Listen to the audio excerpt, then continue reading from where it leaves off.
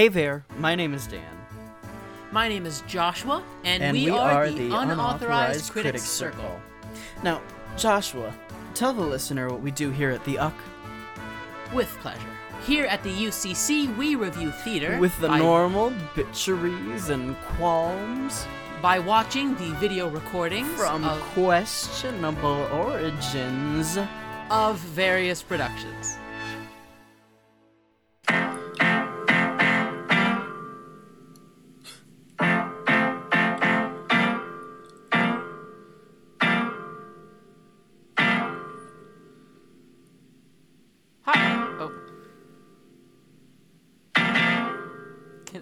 Can I start?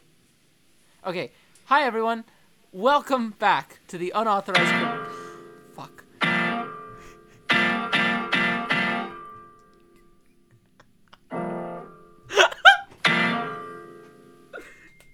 fucking pianissimo one that got me. Oh my god. Go, start! I don't trust you! Hi everyone, welcome back. Fuck!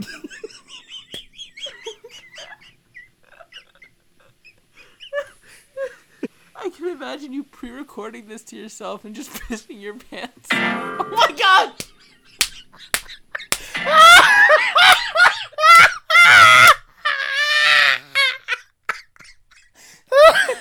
This is the stupidest fucking thing to ever start happening.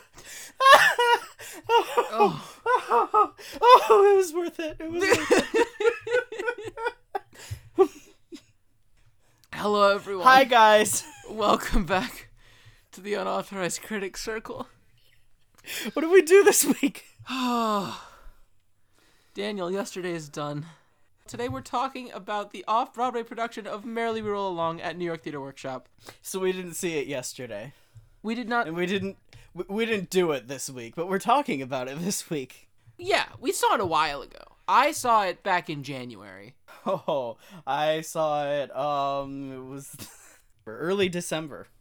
We typically start these little things off by telling the audience about our day. Yeah. I got to the theater, and you had to go and you had to show your ID because they didn't want people counterfeiting those Daniel Radcliffe tickets. Mm-hmm, absolutely. I was there early, and a group came and sat next to me, and there was a gay guy, mid-40s. As they were walking in, they saw me, and he said, spot-on impression here, by the way. For sure. He said, I'll sit next to this young gentleman. Okay, I don't want any hooping and hollering. I don't want any singing along, and put away the damn phone. The man said this to you? Yes. That's remarkable. Yes. And I was like, oh no. Is this like me 20 years in the future? Holy shit. And he turned out to be very nice, but I was like, okay, we're coming on very strong. We certainly were. Holy shit. We are coming on very strong. And then we got to talking, is this your first Merrily? No, it's not. Your first Merrily. Is this your first Merrily? No. I've seen it once before. I've seen it like 5 times. Wait till you get to the Blob. What a piece of shit. Fucking love this guy. What the hell? And then when it got to the Blob, he hit me like violently on my knee and said, "It's here! It's here!" That's incredible. I'm very glad that you had a good associate for your time at Merrily. I actually also had an interesting seatmate. Okay, what happened there? So I'll say in general, I also pulled up like an hour and a half early, went over to get my ticket, walked around, found like a nearby dive bar. Mm-hmm. Can't remember the name of it, but I saw it and I went, I absolutely would like to go into Merrily We Roll Along with a drink in me, actually. Went in, grabbed a drink, downed it, headed right over to the theater. I got there and there was like a line. And I happened to get to the line just as soon as Jonathan Groff got there with his helmet on, which, by the way, 7:35, very much 25 minutes to curtain, this man was walking in the door. Astounding. Okay. Astounding. Did he take the bike inside? No, he parked across the street. Okay, because there was a bike outside the theater, and I was like, is that Croft's bike, or was he able to take it inside? Did they have room backstage? They probably didn't have room backstage. He did stay at the theater very late. He was there. I happened to pass by it again like 30, 40 minutes after the show, and he was just leaving. You stalked him? It sounds like you stalked Jonathan Actually, Groff. no, but there were people there, like, standing and taking photos and videos of him who were waiting there for like 30, 40 minutes. I was walking back with a slice of pizza. Anyhow. You and the goddamn dollar pizza. Listen. I you lived and the in New fucking York City dollar for a few weeks. pizza. I lived in New York City for a few weeks in like 2021. When I tell you of those few weeks that I was there that I spent easily $30 on dollar pizza, that shit fucking sustained me. You know Yeah, what? but It this was reminds me of the kosher 2023. pizza of my youth, and that's reason enough. Oh God. Oh Jesus. What? Go on. What? Go on. Sorry, on. I didn't know you were anti-Semitic. Fuck. I'm not anti-Semitic. I'm Jewish and Italian. Well, the perfect combination to be talking about dollar pizza. Yeah. I'm telling you, it just can't be done. Well, listen, you know what? You want it, but it can't be done. I hope you overcome that self-loathing sometime. That internalized. Jesus. Anyhow. It's not self-loathing, it's Italian pride. I make it to my seat. I got a ticket in the second row, which I was awash. I was awash by Merrily. Is that because a certain actor, Well, we'll talk about that we'll talk about that wash later. propensity? We'll talk about that wash later. I'm wearing some Stephen Sondheim shirt, and I think the conversation was striked up by like the person next to me complimenting my shirt, and I was like, "Oh, hey, thanks very much. Very excited to be here. This is a very cool event." All that, and then we just like get to talking. I sort of asked them what their deal is. They're like, "Oh yeah, I had something to do with New York Theater Workshop at one point. I'm a Stephen Sondheim person." I was like, "Oh, hey, great, fun." And then they're like, "Hey, here, you should have this." And I look at it. It's a little magnet. Like, oh, that's fun. I flip it around, and the magnet on it says Sondheim Letters, which I recognize from the Instagram account Sondheim Letters, which has been posting Stephen Sondheim's sort of correspondence in the year following his death. Mm-hmm. And it turned out that I was sitting next to the owner of that account. Oh, how fun. Isn't that wonderful? How fun. And I immediately like, oh, wow, I love your account. I love your stuff. I was like, oh, wow, creme de la creme of fucking Sondheim community is here. It was lovely. That was fun. Nice little. I like that we had like little seatmate adventures. Yeah, isn't that fun? Isn't that fun? New York Theater Workshop is tiny. So wow. The first time I went, I got in because we should say it was not an easy ticket to get this. They sold out in less than 10 minutes, I believe. Yes, I got in because I subscribed to their whole season. Right. Because it was a thing of, I think the Merrily ticket was going to be $120, and if you subscribe to the whole season, each ticket was only going to turn out to be like 50 something. So, hey, I'll go see whatever's in the season. And I walked in for the first show. I had never been to New York Theater Workshop before that. And I was like, oh, are they sure they're doing Merrily here? Are they really sure? I don't know where you're gonna fit everything. I mean, had you'd seen the Maria Friedman production before, yeah? Yeah. I had seen the video. We had all seen the video. Everyone's seen the video. It's the most digestible way to see Merrily at this point. Yes. It doesn't like I knew that production, and hearing he was going to the New York Theater Workshop, I didn't really have a concept of how small the space was, but I was like, you could probably do that with like 15 feet across if you needed to. I mean, the issue is, where are you gonna put the orchestra? Well, their solution was up. Yeah. They built there was nowhere to go but up. They built like a little room on top of the set that all the orchestra lived in. Uh-huh. Just a nice smart solution. Let's be honest, it was crowded in there. It did feel like the set was exploding out of the theater. Yeah. That's not a bad thing, but not at all. It was crowded. I wasn't sure if that was just because I was in like the second row that I was feeling that, but it very much. I was watching that show. I was like, "Wow, it's in 3D." But you know, that's not a bad thing. Not really. I think it helped just is. the intimacy of it a lot. It did. Merrily We Roll Along Off-Broadway felt like one of the more significant New York theatrical events since, like, lockdowns ended. And I think that intimacy helped with that a lot. Mm-hmm. It's going to be odd seeing it in a Broadway theater. Goodness gracious, yeah. And the one that I hear they're going for it is a rather sizable one, too. We know where they're going. It's not one of the larger ones, but it's decent sized. And we will see. Where are we gonna start here? Well, there's this show. We've never talked about this show before. We've never talked about Merrily We Roll Along. Do we get historical, or do we just talk about the show? Let's talk about our history with this show. It's one of the best cast albums of all time. I had seen many a bootleg of it, and I had seen a concert production that was not encores, but I had seen a concert production of Merrily We Roll Along before I saw it at New York Theater Workshop.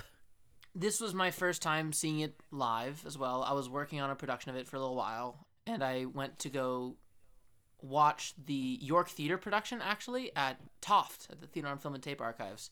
I've seen 2 shows there in my life. It was Fences, the original Broadway cast, and it was the York Theater production of Merrily Roll Along. That's like the Blue cast album, which pretty underwhelmed by. Kind of sucked, to be completely honest. Wow. There's no reason to be negative. The production was dinky. The cast recording is stellar from that production. It's just, the production was dinky and I didn't like it. Anyhow, I worked on the show. I'd never seen it live. This was my first time doing that.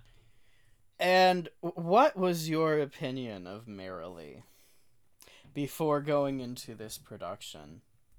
I'll admit, to this day, I've still never seen the original version of Merrily.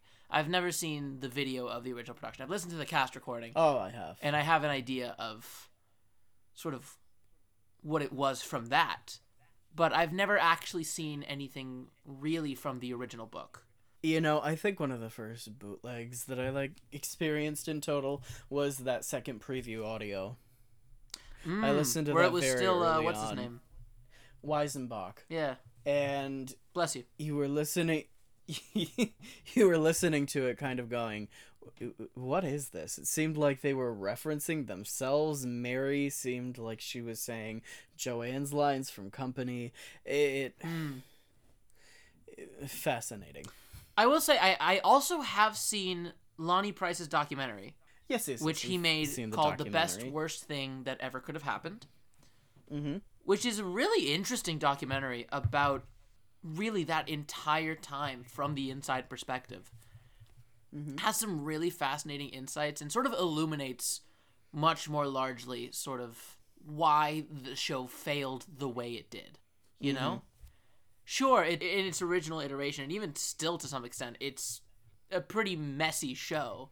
But watching the documentary, you understand why it was a crash and burn rather than a stumble. You know? There were a lot of elements that people just weren't ready for. There is something to be said of people were vindictive about Sondheim at the moment. Mm-hmm. Because I think in his terms, you can be experimental, and that's fine. And you can be commercially successful, and that's fine. They don't like you if you're both. And we were both. And he was not always commercially successful, but he did have a couple of hits, and people did not like that. And this musical ended up being the end of a decade-long streak between Sondheim and Prince in which they quite literally revolutionized the Broadway musical. That lineage, Company, Follies, A Little Night Music, Pacific Overture, Sweeney. Mm-hmm. Those musicals very tangibly shifted the course of commercial musical theater and landmarked a brand new era for Broadway musicals. And Merrily We Roll Along didn't live up to those, and they full on shot them down. And I mean, the show, do you think it's a good show? Yes. In its current iteration, yes. I don't think it's ever been a bad show. Yeah. I don't think it's a bad show. I think the reports of its badness have been exaggerated. They have been. It's always had good parts. It doesn't always totally work. It's never totally worked, but it was really, people were ready to turn on Sondheim. Yes. And the production was not what it should have been. Yeah. And in the current iteration, is it a good show? No. Is it a great show? Absolutely. Does that make sense? All right. It has moments of greatness even if it doesn't totally work. All right. And what do you think about the current show? I think it is a messy show. And I do think it is a flawed show. Mm-hmm. There are moments in the show that I absolutely hate. Absolutely Such as? Cannot stand. The end of the first scene of the show is the bane of my goddamn existence. Which ending?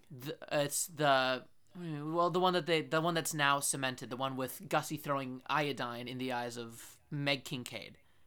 Mm-hmm. Which is arbitrary and unnecessary and completely an unnecessary way to end that scene beyond just shocking moment. Mm-hmm. You can cut it and you lose nothing for it. It has no, it's truly no reason to be there. There's moments like that. Well, they cut it from encores. Yeah, right? Didn't it end with just like Mary storming out? It ended with Mary stumbling down. Which honestly I think is a better ending to that scene.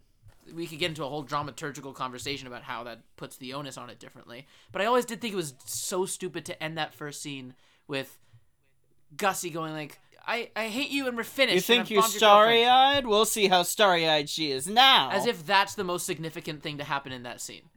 Versus the dissolution of the 20-year friendship that he has. Uh-huh. Anyhow. Actually, that's a perfect point. Yeah. It's about Mary. It's about him breaking up with Mary, his last friendship from that era, rather than... Of course, it's him severing that last tie. It has nothing to do with Gussie and his current young girlfriend. Yeah. Anyhow. There's that always bugs me. I always thought the sort of greenhouse scene that they do in the second act where Gussie's asking all those questions goes on a little long. The sort of... Blob. Daniel, I don't hate the Blob. I kind of don't hate the Blob. I don't know how to say. The Blob is not good. The Blob... I don't think Here's it's bad. the thing. It's not terrible, but it is so clearly a rewrite of an idea that once was. It's not... It never had the chance to actually be something on its own. There's nothing that she has that's original, and it's clearly there because the character needs a song, and it accomplishes it, and it also completely misses the mark. Fair enough.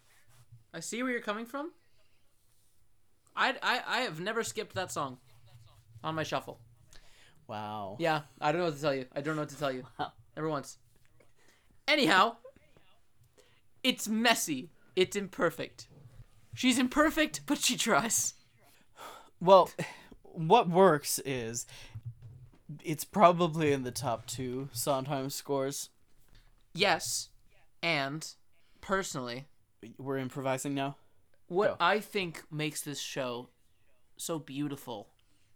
And this is our biggest point of contention in this musical. You might laugh when you hear me say this.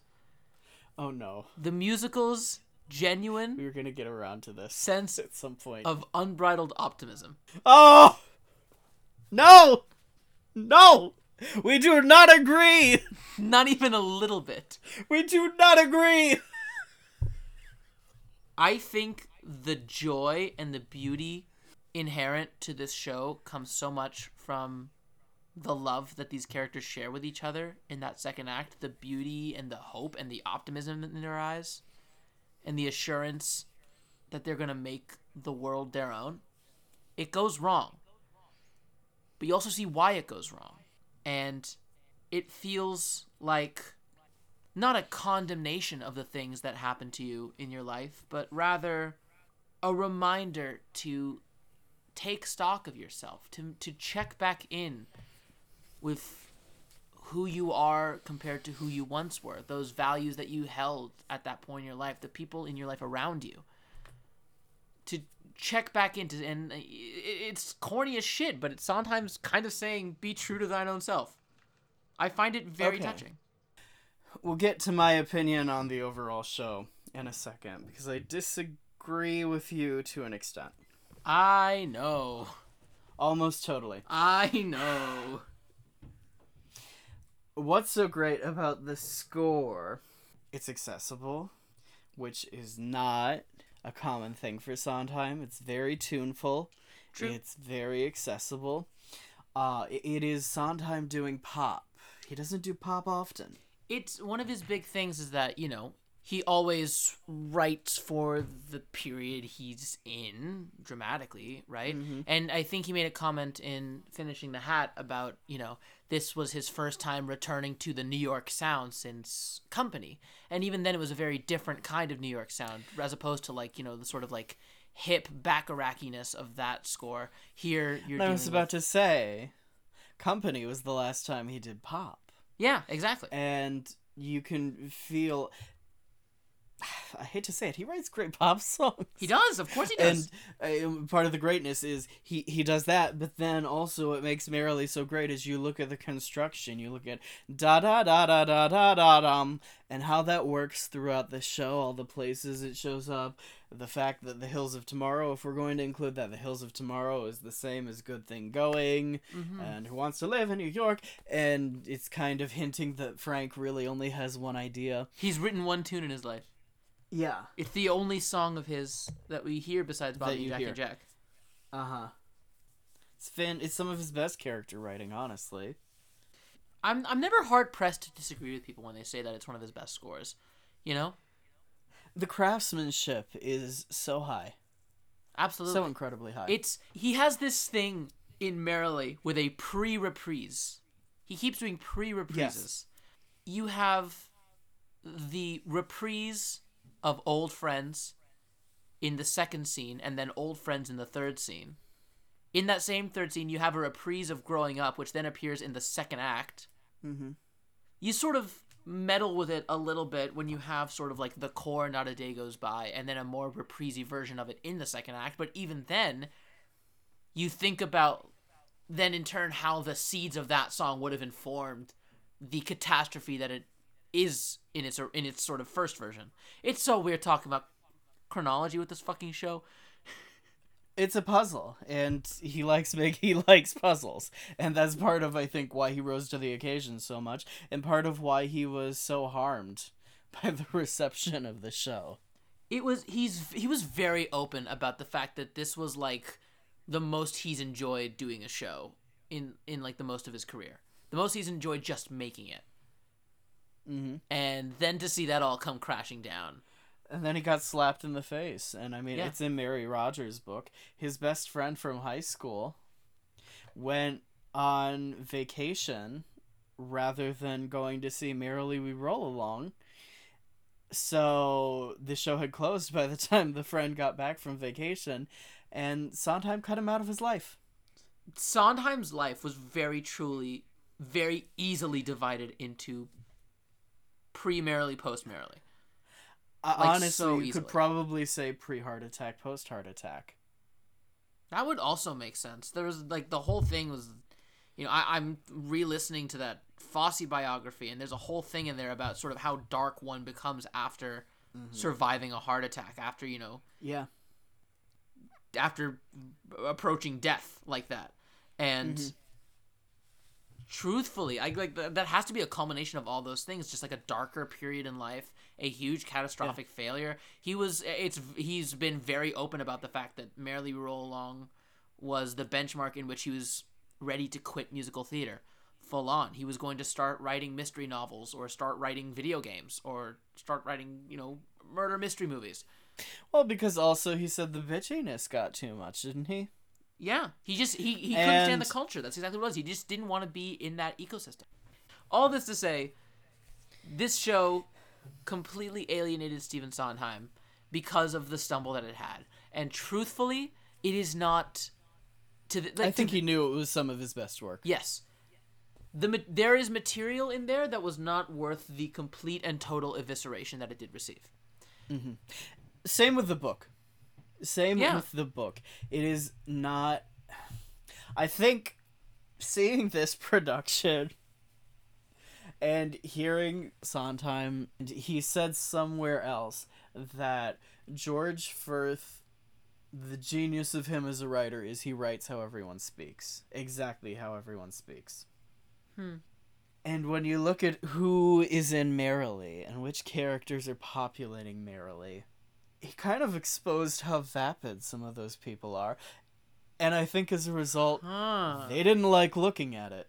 I think they recognized a lot of the lines sounded exactly like them, and it was a whole thing of I perceive myself and I don't like it. Right. And part of it, I mean, listening to the book, seeing it this last time, there are lines that are terrible in there. I mean, Yes. just terrible quality. And I'm listening to it and I'm going, that's an awful line, but I can 100% hear someone saying that, trying to be witty, and they just aren't. It's weird. I also find that every now and then it's sort of like self-winking to its own chronology gets a bit much for me. That's the problem with the book. That is the clear problem. I think so. It gets to a point where every single line is a reference to something that came earlier in the show. And this is an easy segue into my opinion of Merrily walking into that theater is that it's way too depressing and I don't like watching it. I think you learn a lot about where someone is at in life by the way that they regard the depressingness or not depressingness of Merrily.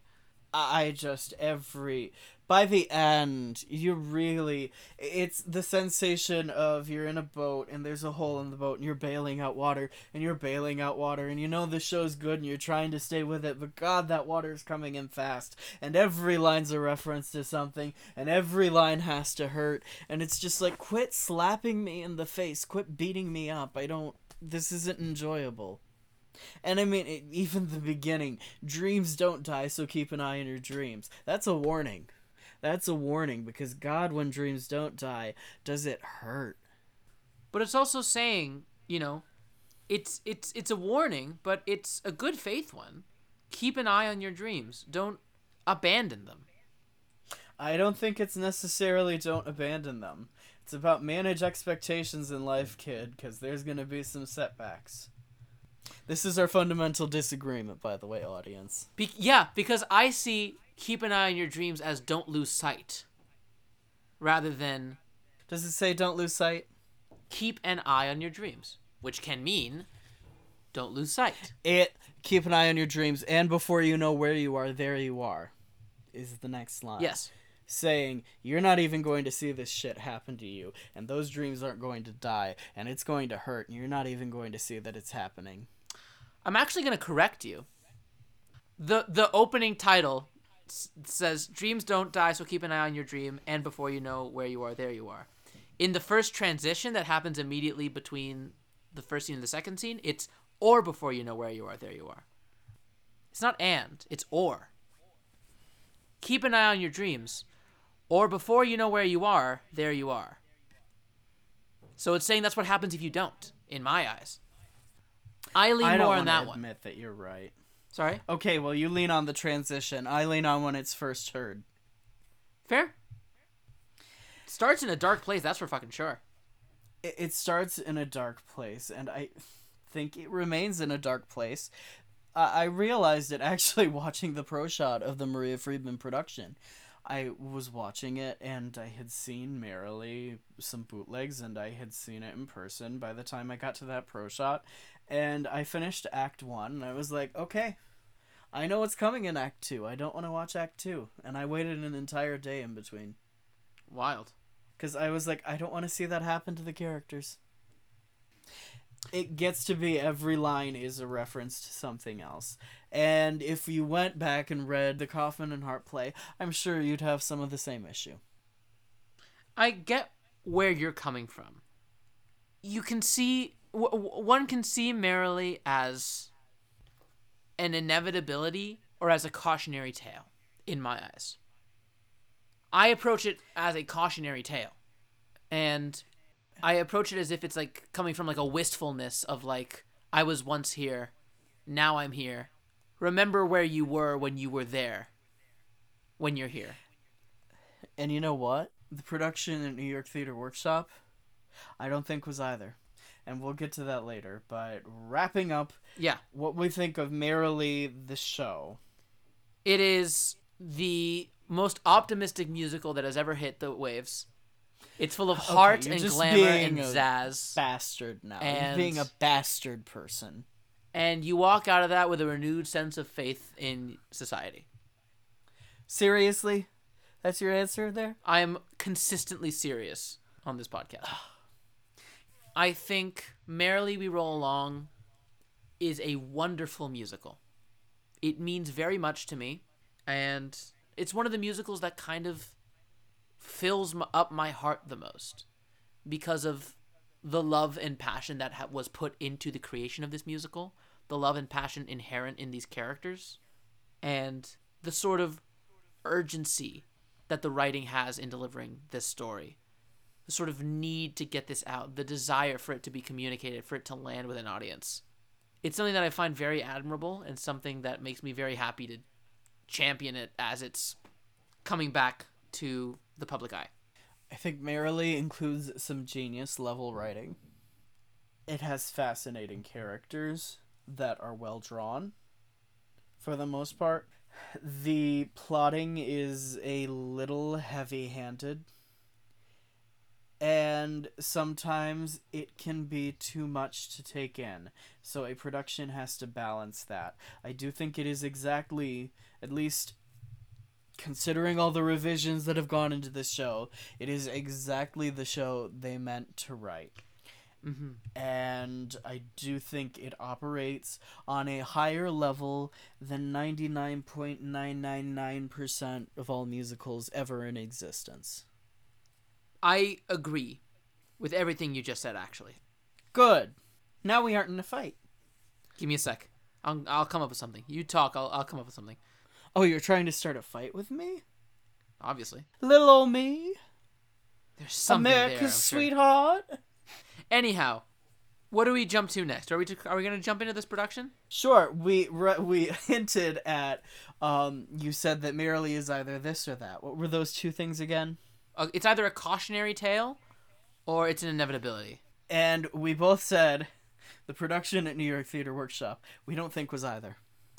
Yeah. I can't put my finger on it yet. I'm sure you have a take, but you're right.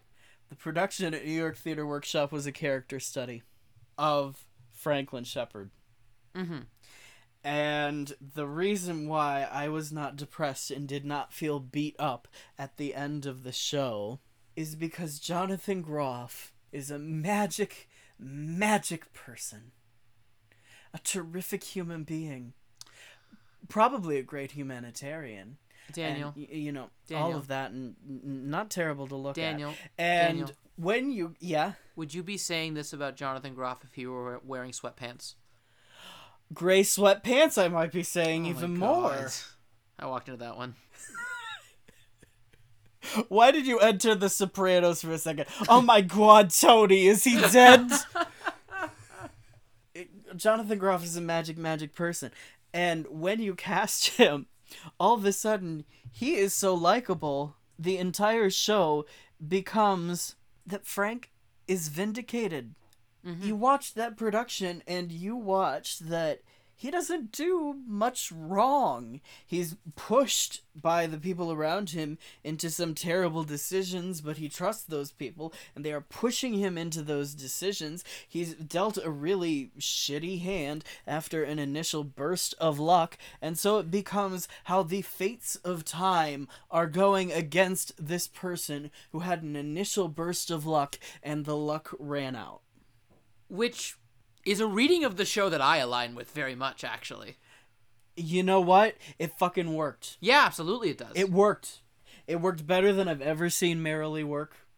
I was not depressed. I was like, this is a show I could see many times, rather than, honestly, most of the time I walk out of Merrily and I'm like, I got through that and I don't want to see it again for another 5 years. That was not how I felt. I'm like excited to see this transfer. because of Groff too, because this is the same, not the same Maria Friedman production, but largely the same production that Maria Friedman did in London with a bunch of British people whose names I totally know. Jenna Russell And was in it. You did not. Jenna Russell was in it. Yes, Jenna Russell. I said Jenna Russell. For sure you did. Josephina Gabrielle. Josephina Gabrielle was in it. And you did not get the same feeling from that production. I was very depressed after watching the pro shot. So it's fascinating. You make some casting choices and trust those actors and work with those actors. You're getting an entire different reading of the show. Something that I didn't bring up before is that one of the largest problems with Merrily is that you start the show off trying to get an audience to care about terrible people. Mm-hmm. Because these people, as they start the show, are at the worst that they'll ever be.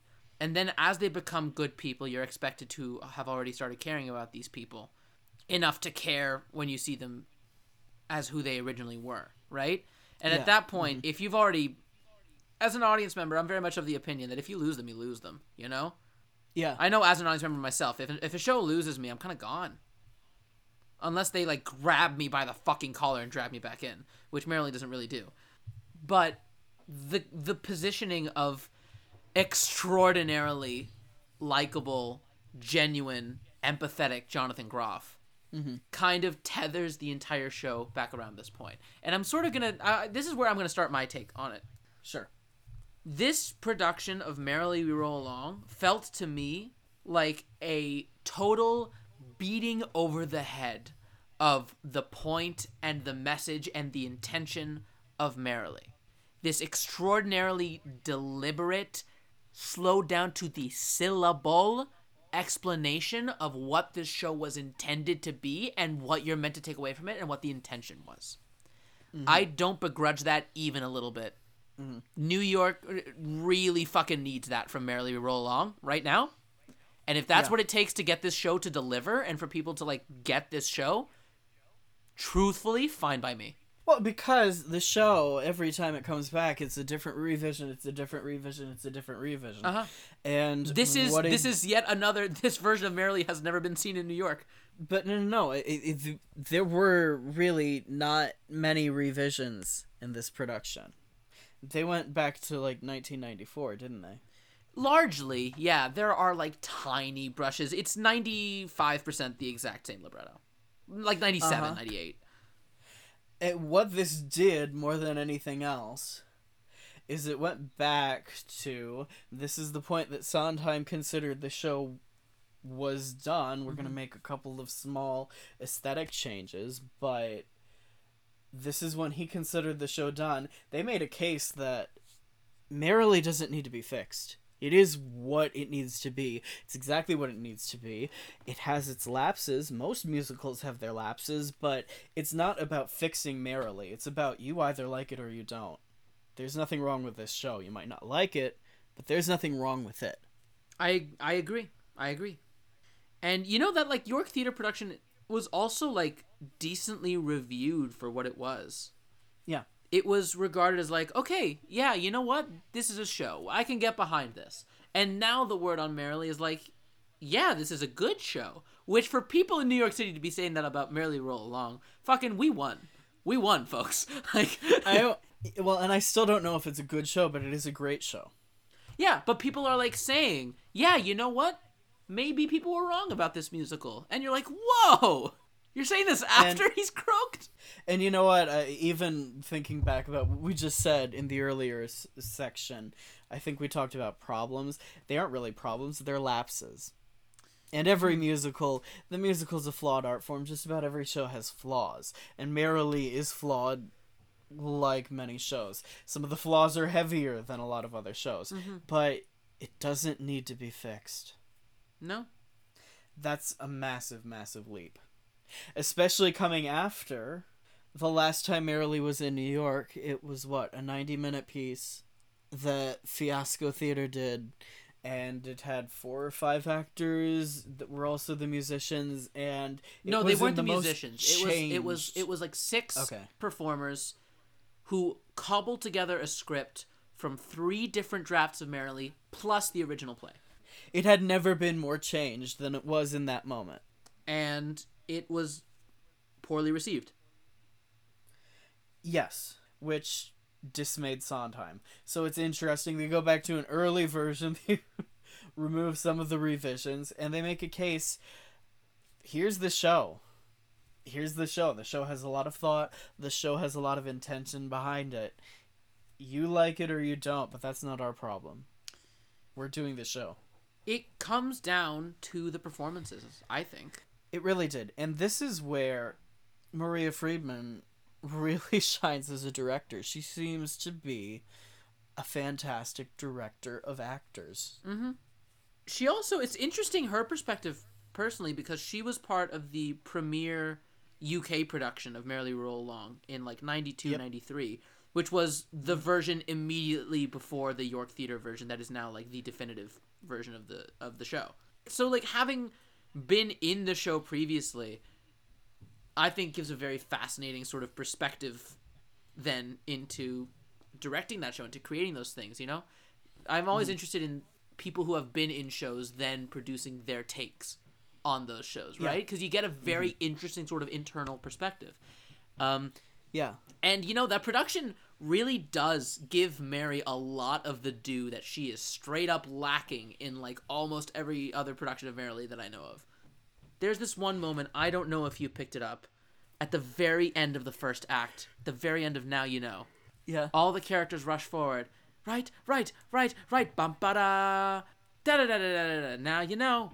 Just before that last hit of music, Mary rushes to the front of the stage with everyone, screams, "I love you." Yes. Yeah, I noticed. Fucking extraordinary. And that was true in the British. Although Yes, that was also there, yes. I didn't care for the British one as much because, again, casting changes and attitudes of Frank. You have a different cast. Maria Friedman worked with the cast, and so the production has a very different feel. And you know how we said one of the lapses in the production, everything's a callback? Uh-huh. They didn't feel as heavy-handed when you're following Frank. So you're following this one character who's really dominating the show. But since it wasn't about Frank is a monster and Frank constantly makes bad decisions, each of the callbacks are then not, this is an opportunity where Frank is going to become a monster. You see, this is where Frank is pushed into this decision. Mm-hmm. So it isn't as heavy by the end. Yeah, I agree. It's you see very deliberately the strings that are pulled to get Frank from one thing. You see the extent to which he's like a people pleaser and how much he wants to help and how much he wants to be a part of it and the love that he has for this environment he's in, like the stars in his eyes, and how he's manipulated for those. Mm-hmm. The way that people just kind of take advantage of that. The way that people take advantage of that happiness. The way that, you know, Gussie does. The way that the Blob does. The way that Joe does. Even to tiny extents, the way that Beth does and the way that his friends do. Mm-hmm. It's interesting seeing all those moving pieces, how people push him into the life that he ends up in. People push him and then blame him for having been pushed. Yeah, that's exactly it. And, you know, Mary and Charlie both have their own problems, but they both sort of inadvertently end up pushing Frank in these tiny, minute ways and then blame him for casting them out. When in reality, they had these lapses of judgment, they had these stumbles that resulted in them losing the plot. Yeah. What were some parts of the production that you specifically loved? The last scene of the first act. Fucking Shakespearean drama. Oh, the entire scene. The entire scene. Not a day goes by through to Now You Know. That entire scene. Acting on levels that floored me. Yes, and we will get to the performances, but yes. That did feel Shakespearean. That entire scene was... yes, this is absolutely every bit as good as Hamlet. I wept. Uh-huh. I wept. I had to leave the theater at intermission. I had to take a walk because of how fucking intense that last scene was for me. But you know, when it landed, the entire scene built up, built up. Yeah. And it kept building up, and you didn't really get to it until Lindsay Mendez finished her verse of Now You Know. Mm-hmm. And it was kind of like, holy fuck, what have I experienced this last 10 minutes? How did that build up so much? Yeah. And she very much is this explosion. Now You Know being the explosion of energy and tension that's been building and building and building. And the way that she's able to just point all of that and let it explode. That scene, I've always remarked that scene as being the last moment of Franklin Shepard's life. That scene is the last time that we see Franklin Shepard as we know him. Immediately after that scene, he goes on this trip, and he comes back as Franklin Shepard, Inc. That's how I delineate those things, right? Because he has this intense, insane, traumatic experience where all of the things that he loves are, like, leaving him. And he's in this state of rejection and humiliation, and he's on the floor weeping, and he's completely... But you know what? What do? They don't say, we're here for you, let's go into therapy, let's work on everything. No, they say... No, get the fuck out. Away. Just they step say away get from away. everything. Just Lose get away yourself. and step away from this. Lose yourself and you'll find yourself better. And Frank, literally, the first thing he sings in Now You Know, right, you gotta let go, gotta do it from scratch. He's like, yeah, you know what? Fuck it, leave it all beside. Jean Valjean is nothing now. He completely, he goes Christ. onto that No, boat. you did not. You're retaking that. Retake that. Retake that. Absolutely not. It's staying in. Retake that. It's staying Retake that. It's staying in. It's staying in. He gets onto that boat, and he goes, you know what?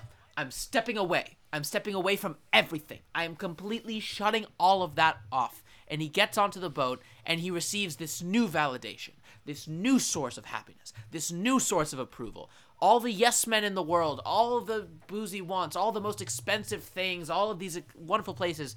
He goes, well, this is happiness. This is where I get validation. This is what I've been looking for. What the fuck do I need all that for? Mm-hmm.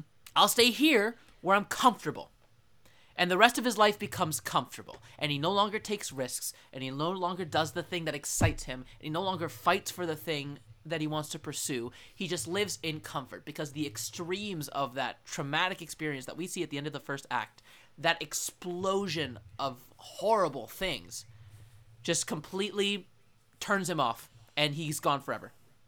And the way that they illustrated that in this production, I thought was pitch fucking perfect. That's exactly what he needed for the audience to actually... And you know what that does? That makes the audience understand, okay, yeah, you know what? I'm now sitting here at intermission thinking about, I know exactly why this happened to him, and now I'm going to see what Franklin Shepard was. Uh-huh. Exactly. Pitch fucking perfect. It's those kinds of character dynamics, and it's working every second of the show. And the thing is... when you cast a show, you're going to cast some good people. You're going to fill some of the parts, let's be honest there. Sure. When the character dynamics are that clear throughout the entire show for every person on stage. Every person. That's not the actors. I mean, that's a lot of the actors, but the fact that it's that investigated, that's the director. Because you can have a million actors doing great work, and if they are doing it in the ether and they never get on the same page, it's not going to work. The person that gets them to congeal. Mm-hmm. They all had very specific trajectories throughout the entire show, and Maria Friedman is there watching over them, editing them, and knowing what the audience is giving. That's not necessarily something the actor needs to know. The actor needs to know what their character is doing. They have to have a tunnel vision of the show. There has to be someone out here making sure everything is congealing, making sure that the entire arc of the show is clear, and getting the actors to do their work, see the show from their perspective, but making it clear for us. And that was done to some of the highest levels I've ever seen. Mm-hmm. Especially when you consider how confusing this show can be. It was an extraordinary production that cared so much about the material that it has, cared so much about getting it right, and more than anything was just an extraordinarily effective demonstration of the story. You know what the biggest change in the show was? What was that? There's a line in that Frank that says, "You know what's great about this? It was a movie." It's in like the last verse of the thing, and they're all like, Frank made a star. Frank really understands commercial. I love a movie. And then, of course, Harry Styles comes out from the wings and goes, "You can go to the theater."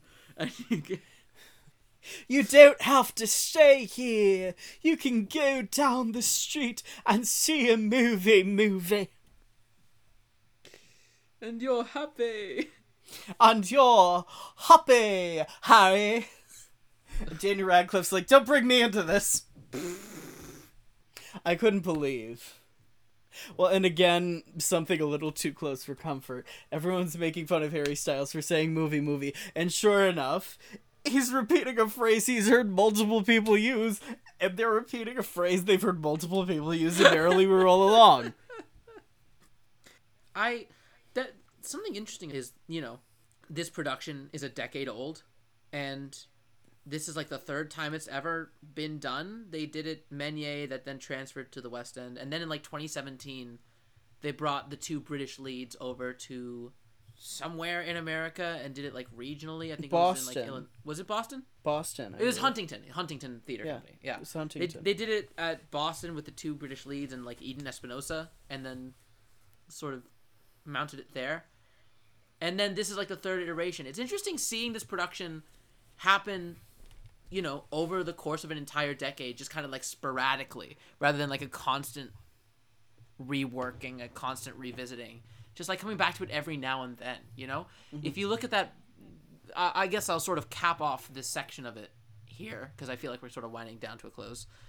Seeing that pro shot from a decade ago and seeing it here now, the amount of development that has happened just in the direction of the show is remarkable. It's the same production. They're performing on the same set. They're doing essentially identical blocking, identical choreography, very much the same costumes, same design, same lighting design, same, all this stuff, same arrangements. But the difference in direction, the difference in the way that the performances are constructed, absolutely dazzles me. It feels like there's been such a growth from the perspective of this show, and the depth to which the performers inhabit these characters was astounding to me. I truly, I was deeply impressed with this production, blatancy and all. One note as they transfer. One thing that really got under me and made me angry. Bring back the fucking overture. Please. It's one of the great overtures of all time. I want the full overture. They're doing like a 32-bar cut of the overture. It's not enough. I want the full thing. Bring it back. They've cut it about in half. They cut the entire Good Thing Going section from the overture. And the overture as we know it today is already truncated from the original Broadway production. I want the original. I don't care if the song was cut from the show and isn't even there anymore. I want the original overture. Bring back the original overture. And I get when you don't have the full orchestration, you're trying to cut it down because you don't want people just focusing on how sparse everything is. But, certain Broadway shows are doing full overtures and they're using a cut 14-piece band. You hypothetically are going to be somewhere in the same capacity, same vicinity. Do the full overture. With that, do you want to get onto these performances? Sure. Alright, why don't we start this cast section with Crystal Joy Brown as Gussie? Sure. What'd you make of her? She was fine. I thought she was the weak link in the cast. I thought perhaps that, too. I thought it was interesting that she was playing Gussie with so much earnest. Mm-hmm. That she was playing, like seemed as though like I couldn't tell whether or not she was trying to make her Gussie extraordinarily fake or extraordinarily heartfelt. But it's like she had these moments of like sincere sort of sentimentality, or like she seemed to be really emotionally affected by something, but at the same time you're like, where's this coming from? And not in like a, oh yeah, you're definitely putting this on way, in just like a, like, why this decision now way. She was the one person where I felt like we never got to the core of the character. Yeah. Because Gussie, it's this hard exterior, and it makes sense that it's a hard exterior, but you crack the exterior and there's a center. And I was just missing the center. We kind of started getting there with the hostages sequence. I feel like I finally started to see who she was, but it wasn't there enough, and there weren't enough flashes of it earlier in the show. And her Gussie persona was very put on, and it seemed intentionally put on, which is fine, but what happens when the exterior is off? And that was what was missing. Yeah. Perhaps. I had trouble putting my finger on it in general. It just felt like a very... It felt like a rather disconnected performance from the rest of the ensemble altogether. Yeah. And, you know, I think if you're going to ebb your way into Franklin Shepard's life that much, you sort of think that Gussie would learn to, like, play him like a fiddle, right? Whereas she sort of seemed like she was just around. It wasn't a bad performance. I just didn't click with her take on the character, I don't think. Yeah, I don't think it was a bad performance. I don't think she went as deep as the rest of the cast did. That's possible. Maybe Maria didn't go as deep with her. I can give that benefit of the doubt, perhaps. Okay, gosh, and now I guess we're moving on to... Katie Rose Clark. Katie Rose Clark. We never hyperbolize on the podcast. Never. She's got the Tony, I think. She wants it. I think there's a good fucking shot at the Tony. What impressed me with her, and I was not expecting this at all in the slightest bit. Of course, she was in The Light in the Piazza pro shot, and I actually saw her in Wicked. But what I was not expecting, she aged the best out of the whole group. I don't even know, I think it's a posture thing, but she most convincingly backwards aged out of anyone that was there. Performers either can do the first act and not the second, or can do the second act and not the first. Young people can do the second act, old people can do the first act. That's the generally perceived notion of Merrily. She did both. Yeah. She did both the best out of anyone. And she kind of, I guess, material-wise has it easiest, because she pops in at the very end of the first act, and so she has the least to do in terms of being, like, you know, a whole separate character as an adult. But even from then, the jump from Not a Day Goes By to, like, Opening Doors is drastic. And that was executed without a flaw. And then, you know, her Not a Day Goes By. This is a loaded sentence that I don't take lightly when we have recordings akin to those of Bernadette Peters performing this song. I do think that her Not a Day Goes By is probably my favorite ever. It's high up there. Yeah. Like, so she gets in the middle of the song, and for some reason, I don't know, she trips or something, and she goes down on the ground, and it's in an anger, and I was just like, oh fuck, we're going there. Yeah. And that's when it started becoming Shakespearean. She set that off. Yeah. She did. And propelled the entire rest of the scene as a result. Yep. She was just terrific. I did not, gonna be honest, I didn't think she had that in her.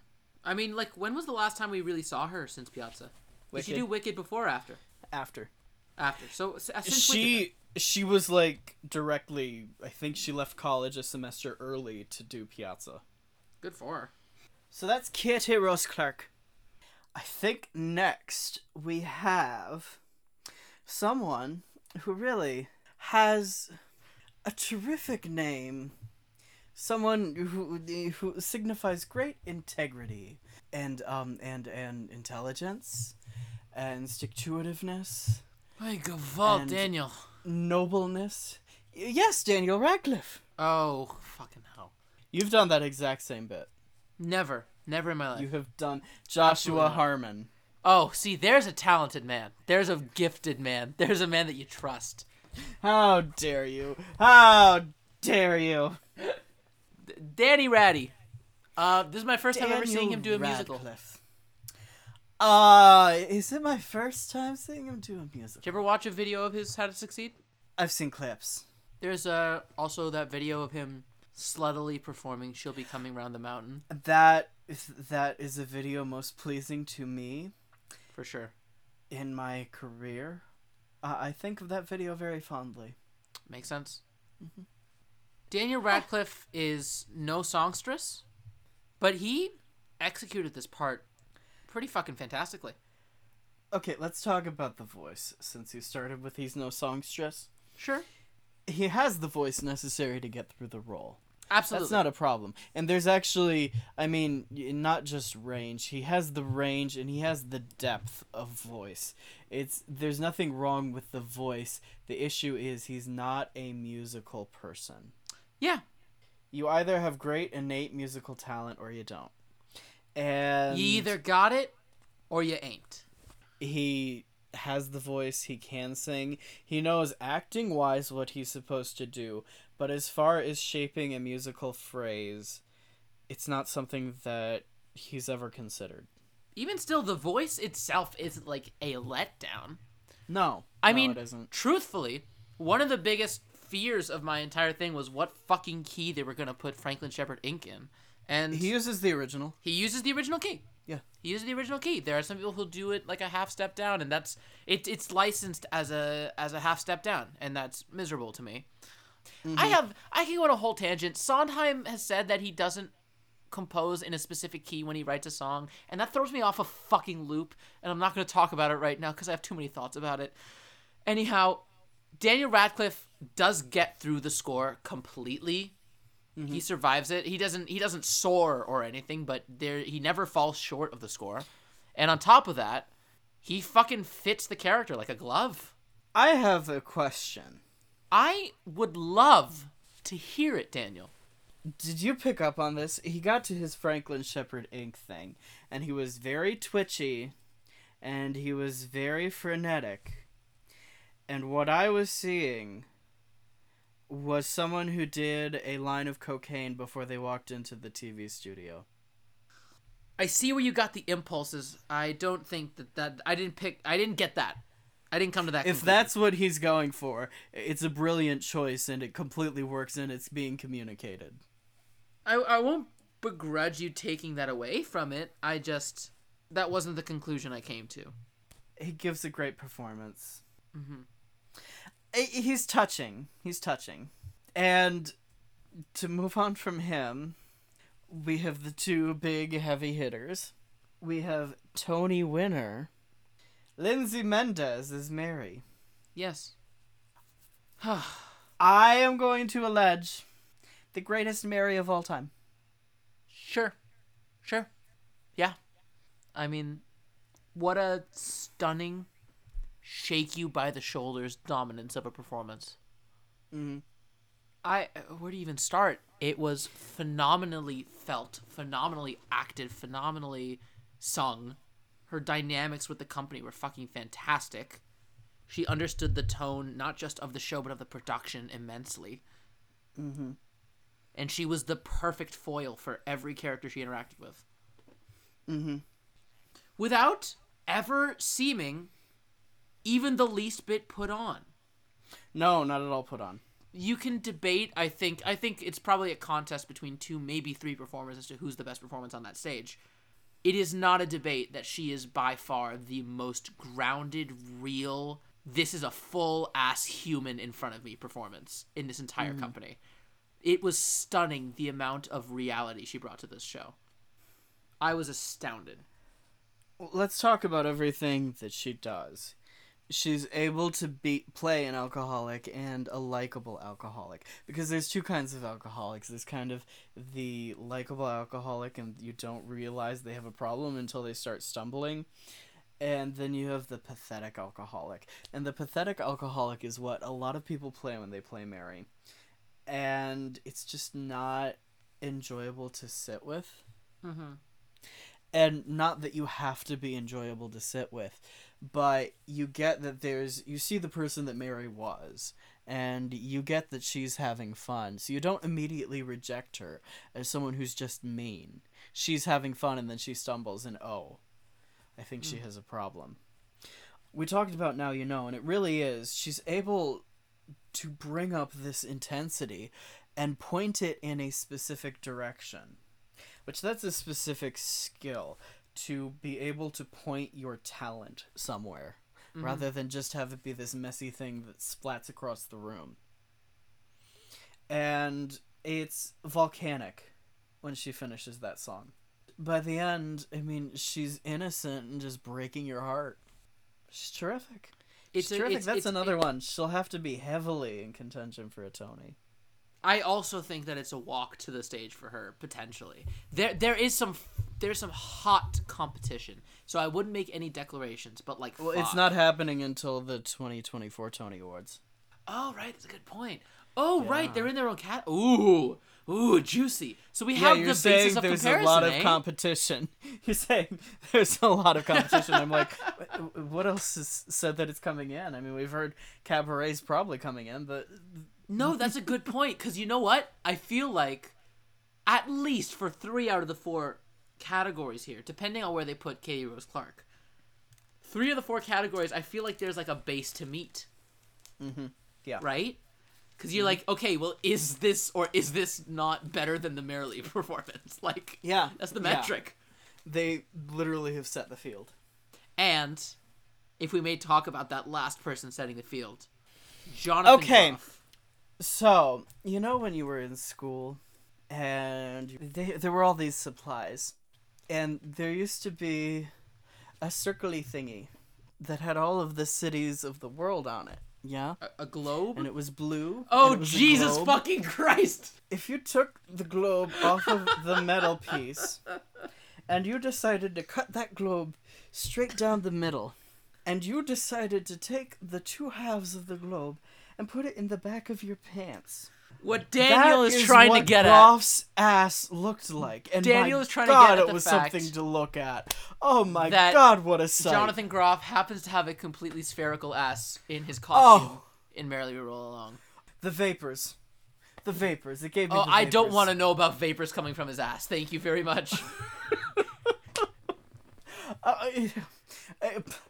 Beautiful. Beautiful work. Beautiful work there. There was a performance too. So Katie Rose Clark falls down during Not a Day Goes By, and then later on he's being confronted by something. I think it's part of a book scene, and during the book scene after that song, he falls down to the ground, and he's like screaming and crying and spitting on everybody and falling to the ground, and you just sat there and you said, he's on the ground looking for the Tony. That's what he's doing down there. There's a Tony down there. He's picking it up once he gets up. That'll be him at the podium. My God, he's never been better in his career.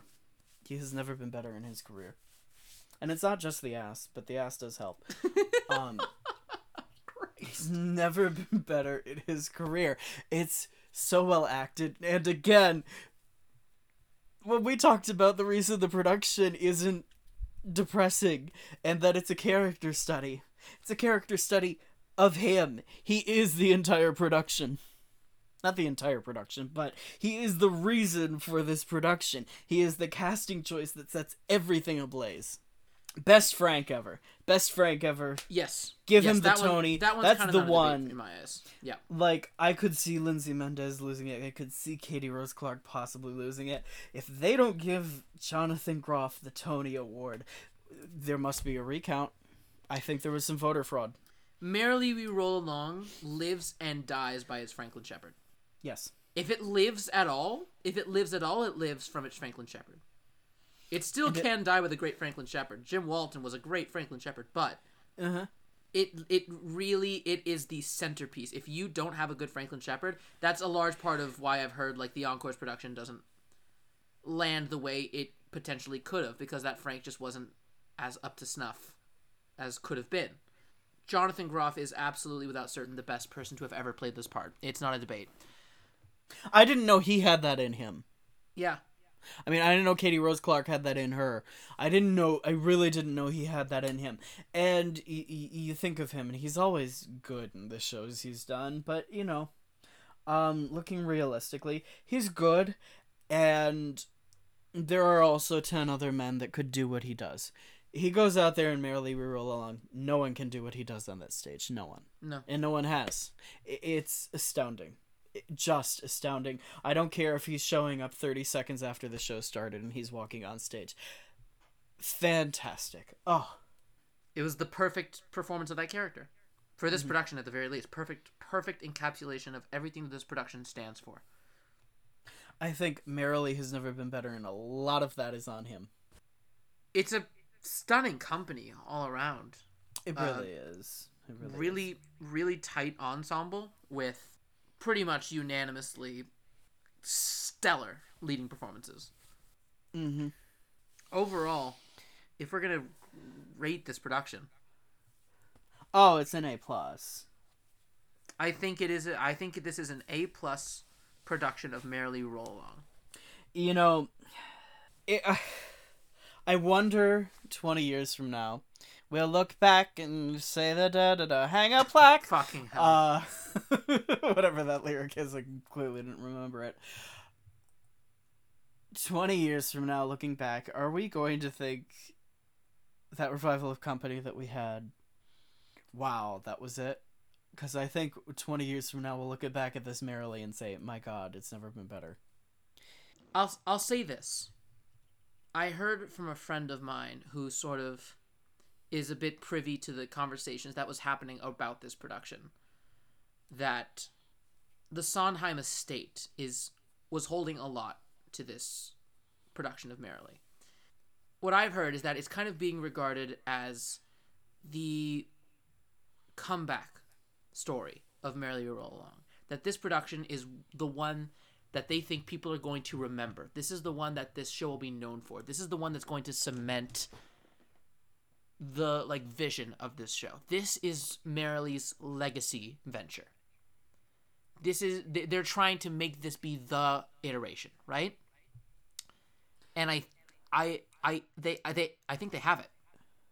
You think about the Company revival, you think about this. The Into the Woods revival, a lot of people thought was a perfect revival. Are we in a new golden age of Sondheim performances? I think so. I think it's very likely. It's shocking. I mean, not shocking, but we've had a lot of Sondheim revivals, and are they all going to stay at this level?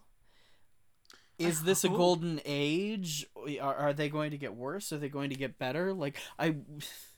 I guess I'm optimistic, about the future.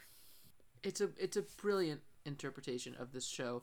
Sondheim just in general has not been in better hands in the past little while than it seems to be right now in the greater Broadway makeup. It's cementing the legacy of Merrily, and it is cementing his legacy. Yeah. And that Assassins, we didn't talk about that at all. Oh my God, yeah, that there Assassins. There were such good performances in the Off-Broadway Assassins. That was another, the amount of delicacy and care and reverence and detail that went into those performances. I think, say what you will about the productions, I feel like we're in a golden age of Sondheim performances. I think so. In each of these recent productions, you've had people saying, this person at the very least top 3 ever. Mm-hmm. The Company, Into the Woods, Assassins, Merrily Roll Along, true of all 4 of these productions. That anyone can whistle at Carnegie Hall, I don't know about. But anyway, we'll have to see what's coming. I'm looking forward. I am so excited to see this. Actually, I think I spoke too soon because what's immediately Sweeney's coming... about to... Listen, Ruthie might be great. Everyone stumbles. Fumbles. Bumbles. Along. Plumbles. Yeah. Folks, thank you for joining us through our journey through Merrily We Roll Along. This wraps up our little series of episodes about our time in New York. We are going back to our sort of regular old programming from now on. And you know, we've been sort of touching upon of like we've been spending a lot of time in like the sort of current theatrical landscape, spending a lot of time sort of like in the theater that's coming out right now. And I think I speak for the both of us. Huh? Enough! We are going back. We are going way back. I was going to say I think we just stay in that pocket because we're already... No. We are going to do a work that just entered the public domain, so I can sing as much of the score as I want to. The public domain. I'm not talking about the public theater. How fucking back? What? How back are we going? We're going to do Showboat, so I can sing all of the score that I want to. Daniel, come on. I used to dream that I could discover a perfect Showboat? lover someday. Daniel, what? I knew I recognize him if ever he came round my way. Daniel, real shit. Look, it's the first musical to enter the public domain that is in some way dramatic sounding enough that it is feasible to be revived, and we should discuss the implications there, and we should discuss what the show was, how it sits now. Does it need to be revived? Would you revise it now that you can do whatever the fuck you want to do with it? What does it mean to have a musical enter the public domain? Fuck, that's an interesting conversation. Yeah, thank you. Fine. But after that... He's be more just chill. My build. No, an ordinary guy. See you next fucking week. Make believe I love you. Thank you for listening to this episode of the Unauthorized Critics Circle. Join us next week when we discuss Showboat, specifically the San Francisco Opera Pro Shot from 2014. If you enjoyed the episode, rate us, review us, and subscribe to us on your platform of choice. And if you have any recommendations, questions, or virtual flowers to send our way, email us at unccpodcast@gmail.com. The Unauthorized Critics Circle podcast is unauthorized. The podcast is intended for entertainment and informational purposes only. And all names, pictures, and audio clips are registered trademarks and or copyright of the respective trademark and copyright holders. The Unauthorized Critics Circle cannot help the listener locate or distribute the recordings discussed herein.